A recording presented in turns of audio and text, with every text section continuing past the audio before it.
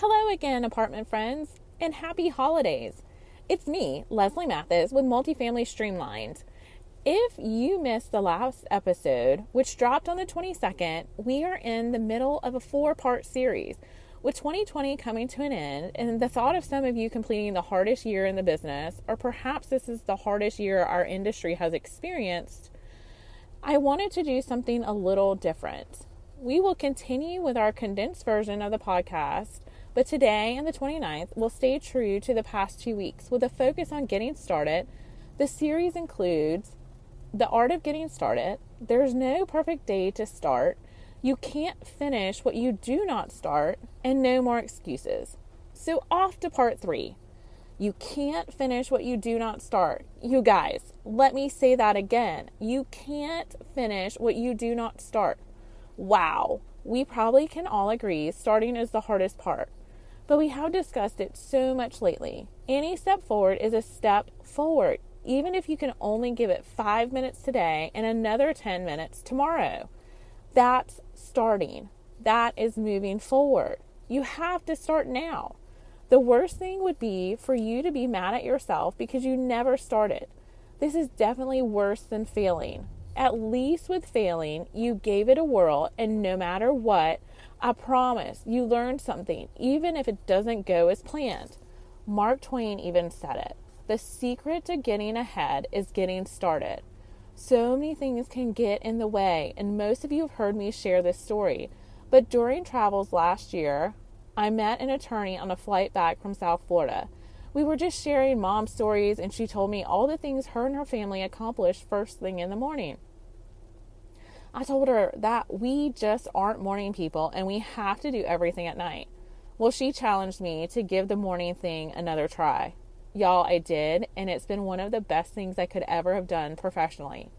For me, morning doesn't look like 4 a.m., but what it does look like is I now dedicate the first 2 hours of my day to my creative task and items that need my full attention, like financials and budgets. I found a great rhythm from 7:30 to 9:30 each day. For me, losing that during the pandemic was the hardest thing, and I'm not sure I ever fully adjusted. Now that I have that back, I feel like a new girl, and hence getting back on track with my podcast. Stephen King has shared the scariest moment is right before you start. After that, things can only get better. Also, if you haven't read The War of Art by Steven Pressfield, please check it out. It's a quick listen if you love Audible, and I can only assume it's a quick read as well. But man, it is packed with some good stuff. He shares that the real secret that writers know and wannabe writers want to know is writing is not hard, but sitting down to write is. While I'm not a writer, what I know is by the end of the day, I feel like I can barely put a sentence together. I might gather podcast ideas throughout the day or even in my car, but I do all the prep and recording first thing in the morning because that is when I am my freshest. And of course, through my challenge, I've learned that. And doing a little prep for this podcast, I found some great info on a site called The Creative Habit. They share in big, bold letters, starting sucks. Pressfield calls it resistance. Most of us call it procrastination. But I agree, whatever you want to call it, the end result is exactly the same. We don't start. We find 900 other things to do besides starting, and it leads us down a rabbit hole of no return. Think about it. In your email, in the inbox, that thing dings constantly. Once you sit down to start answering emails, you will never get back up. It's a never-ending process. And then you will look up and where did your day go? Not to mention your to-do list is still there. To get started, you have to turn off the distractions, including email. I know people want immediate gratification and answers within an hour. If you start your day a little bit earlier, you buy yourself some time. And 2, if this means that you can achieve goals for your asset, which result in an ROI, I promise your owners or leadership group will be happy to wait an extra hour for your response. Perhaps this even means working from home or a quiet place once a week to be able to work on whatever plan you have outlined. Whatever it is, now is the time to make adjustments so you can get started. No more procrastination. Honestly, for years, I've said I create my own drama by procrastinating on the hard projects.